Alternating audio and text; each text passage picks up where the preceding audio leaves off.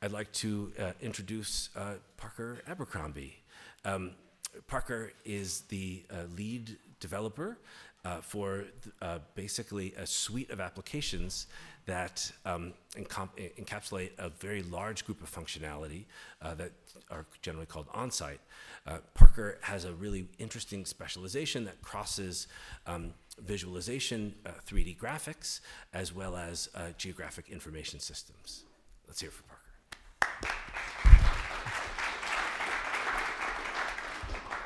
Okay, thank you, Scott. Hi, good afternoon. I'm Parker Abercrombie from the Jet Propulsion Lab. And at JPL, I lead a project called OnSite that uses the Microsoft HoloLens to put scientists and engineers virtually on the surface of Mars. So today I'm going to be talking a little bit about the ideas and research that led up to OnSite, some of the capabilities of the system and how it's being used today, and how we've spun this work off into a couple different public outreach and educational offerings. So at JPL, I work in the operations lab. And in the ops lab, we try to take innovative technology and apply it to problems in space exploration. So in the video here, you can see some of our past work, actually some similar things to what Scott showed. And a lot of our focus over the past few years has been in virtual and augmented reality, and especially in head-mounted displays. And what led us to this domain is considering the kind of the plight of our user base, which are geologists who study the planet Mars. So when geologists study Earth, they do this. Like they go out in the field with their colleagues and they walk around and they look at the rocks and they talk about things and form hypotheses and test their assumptions. And when geologists study Mars, they do this. They sit at their desk and they look at pictures of Mars and try to imagine in their head and reconstruct what does that place actually look like if I was actually standing there in the field. And the challenge is that it's easy to look at pictures like this, but it's really hard to do that mapping. So here are some pictures of one area of Mars. This is the Kimberley region of Mars. And these are beautiful pictures to look at individually, but as you look at them, it's really hard to get a sense of what that area actually looks like. What is the kind of the bigger picture? So you can go a step in that direction by stitching these together into a panorama. So now you at least have a little more context, but because you're taking a 360-degree view and you're squashing it down into this flat rectangle, it introduces a lot of distortions that are not obvious if you're not trained to interpret these kind of graphics. For example, on the top frame, that curving white line is actually supposed to be straight in the real world. And on the bottom, there are these two rocks that look about the same size and shape, but the one in the foreground is a pebble and the one in the background is a boulder. And if you're new to looking at these things, it's not obvious that's what's going on here. And you can train your brain to figure this out and make the translation, but it's yet another hurdle to leap over to get to what you actually want, is just to understand the environment. So this led us to the idea is, okay, what if we could give a scientist a headset that she could put on in her office and then walk out from her desk and seeing Mars all around her, as if she were actually standing next to the rover on the surface of the planet. And in that immersive environment, she could create targets to investigate further or make notes and share the immersive view with her colleagues to discuss the data and hypotheses within the space that they're actually trying to understand. So this led to a number of experiments that eventually led up to OnSite. So this is one of our first attempts. This is using the first generation Oculus Rift. And then we literally took a Vicon motion tracker and duct taped it onto the top of this thing.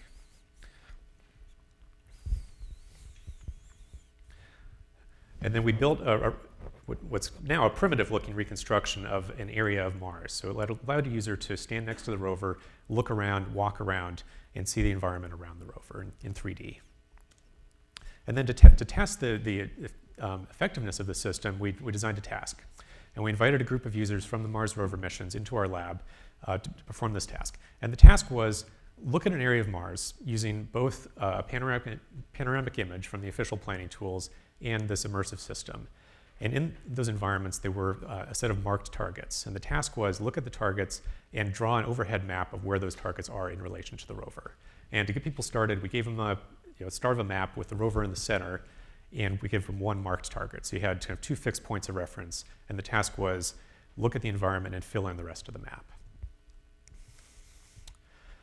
We found that using the immersive system, people were more than twice as accurate at estimating distance and more than 3 times as accurate at estimating angle, where angle in this case is a bearing from basically north to where the target is. So here are those two error metrics plotted on a scatter plot. And the X's indicate the performance of the users who used the panoramic image first. And you can see there's a variety of performance. Some people did quite well, and some people did not as well. So here's the performance of the users who tried the immersive system first. And in this case, all of the users showed very strong performance. And I think this is very interesting because only one of these users had worn a head-mounted display before, and they got about a minute to familiarize themselves with the system before starting the task. So I think it's very interesting that even novice users can perform very well when using this sort of system because it taps into the spatial reasoning skills that we develop instinctively as humans and we use every day. This is the way that we're used to looking at the world. So here are some of the maps produced by the subject, or the test participants. These are the maps produced, oh, sorry, I skipped a slide actually.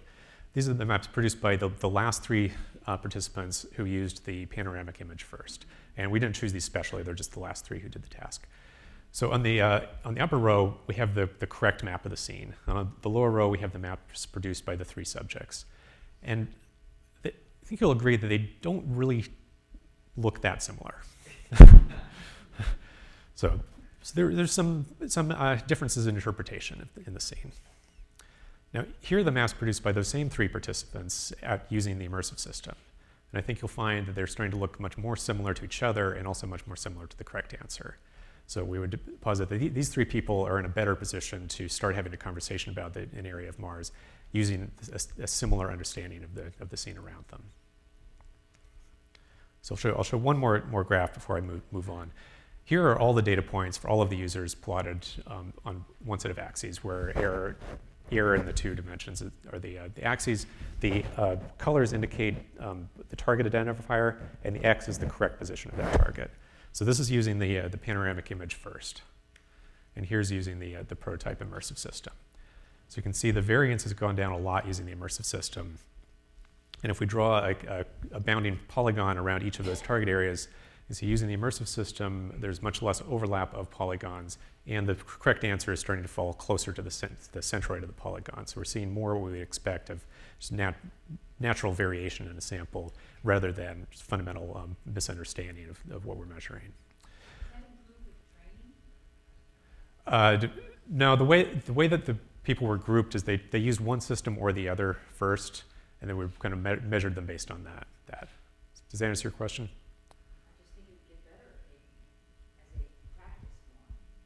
I'm sure it would, and that's a great point. And I think that actually speaks to the first chart that I showed, where even using the panoramic image, some people did very well. They did as well as people using the immersive system. So I think that goes to show that most of our users are good at what they do, and that you can train yourself to overcome these limitations. But the immersive technology is a tool that you can use to get yourself there faster with less training. So all of this work and thinking led up to OnSite. So OnSite is an application that we developed in collaboration with Microsoft using the Microsoft HoloLens to put scientists virtually on the surface of Mars. So to let scientists work on Mars from their offices. So this has been in mission operations since summer of 2016. And rather than show you pictures of OnSite or talk about what it is, I'm going to actually do a live demo and give you a little taste of the system. Unfortunately, I did not bring enough headsets for everyone, so this is the best I can do. So in the headset, I'm seeing Mars around me. Now, to share the view with you, we have a virtual camera that's looking at the same environment, kind of from an audience point of view. And I'm trying to navigate to find myself. So I can show both, kind of an audience point of view looking out from the audience, or I can go to my point of view from the headset. So what you're seeing on screen now is fairly close, minus the sidebar, to what I'm seeing. So as I look around, I see a 3D model of Mars all around me. And I'm here with the Curiosity rover in the Kimberley region of Mars. So we're standing in Gale Crater. So as I look up to the horizon, there's a flat mountain ahead of me. This is Mount Sharp. This is the rover's destination. The rover's actually in the foothills, kind of over that way right now. As I turn, there's a line of distant hills. That's the rim of Gale Crater. So we're in this crater. It's about 100 miles across. And what I'm looking at is a reconstruction of the Martian surface that we created from images the rover sends back to Earth. So everything you're seeing is real data. And there's no artistic retouching. So this is what Mars actually looks like. And I can bend down, as if I were actually standing on this rock ledge and really see the 3D geometry of this environment. So to create these models, we have a custom photogrammetry pipeline we developed at JPL to take the images that the rover sends back to Earth, stitch those together into a 3D model, and fill in with satellite imagery of Earth where we don't have any images from the rover, because this has very good coverage, but we also do this for where the rover is today, where we may only have a few pictures. So we want to give both the highest resolution view of the environment that we can, and also give context for where we don't have that high resolution data. And that process runs automatically in the cloud as soon as new images are downlinked. So we get downlink once or twice a day, and as soon as those images come down to Earth, we update our models so that our users can launch on-site on their headset and see where the rover is right now. Sorry. Okay. Okay, so let me come back to Earth now. And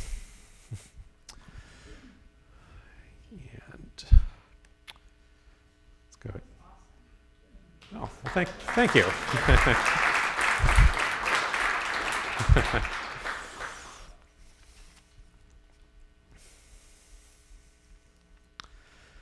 So I want, but before I move on, I want to actually touch on something that Scott brought up.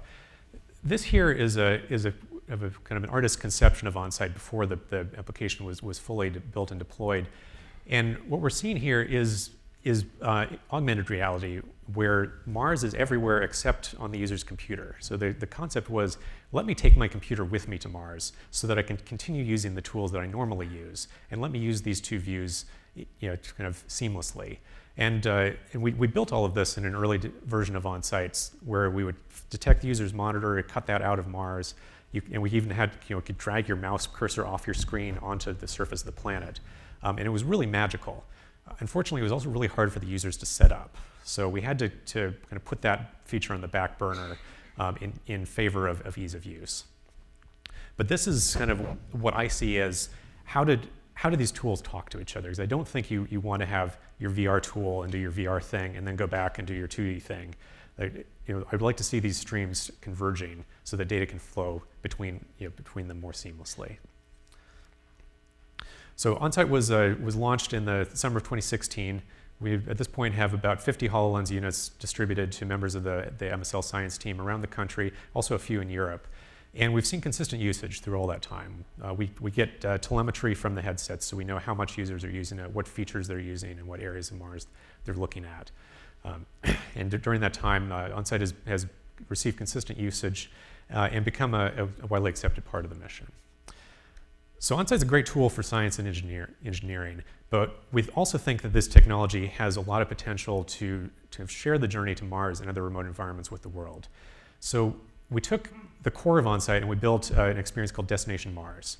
So we took out the science planning features and we turned it into a museum experience where you can take a group of museum visitors on a guided tour of Mars led by a holographic capture of astronaut Buzz Aldrin. This was installed at Kennedy Space Center Visitor Complex in the summer of 2016. It ran for a pilot program of 3 months and served about 30,000 users. And I think what's really exciting about Destination Mars is that it lets people see the same reconstructions of Mars that our scientists get to see at work. So it's a really cool way of bringing the public along on that journey. But unfortunately, it doesn't scale well because you had to actually go to KSC, to the visitor complex, to see it. So since then, we've been looking at other ways to hit kind of a wider audience. And this past summer, we released an experience called Access Mars, this one in collaboration with Google. And Access Mars is a web VR experience that takes the same train models and takes you on a guided tour of Mars that runs on any modern mobile phone, smartphone, laptop, or VR headset. And so I think I'm about at time here. So I'll just wrap up by saying what OnSite does is show you data that's inherently spatial and let people have a situational awareness and virtual presence in an environment that's hard to visit. Mars is an extreme example of that. But there's a lot of other applications where the same idea can be used to great effect. So with that, I think I'm at time. So thank you very much for your attention.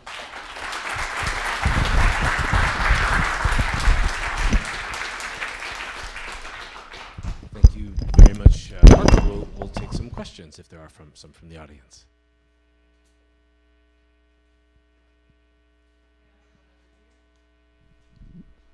Hi, I was wondering if there'd been any thought about combining on-site with the Mars yard and engineering simulations that go on when a rover's stuck or whatever.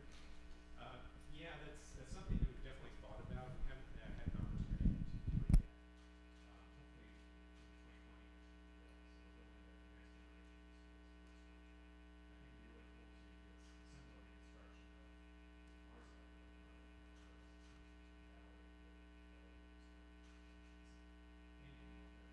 The Mars yard is easy because we also extend that idea to field sites as apartments. We're talking about field missions that are Earth-based that take robots off environments that are difficult to get to. One of them is ice caves through glaciers. We did a field deployment in Hawaii to support actually searches for Mars analogs in lava fields. You can use these same kind of ideas for virtual presence in Earth-based situations that are smart missions. And one question over here. I'd like to just go back to a little bit before lunch. Someone was asking about how can you make this stuff more accessible to people, like what kind of formats can you make it ready for VR? So my question is, how can we get, say, a 3D model mapping of Mars? Like what format is that model in? Can I put it in my planetarium dome? All of that, so. That's a great question.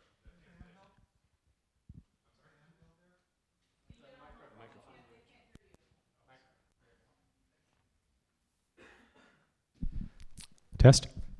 Okay. That's a great question. I think that right now a lot of these VR applications are kind of data silos.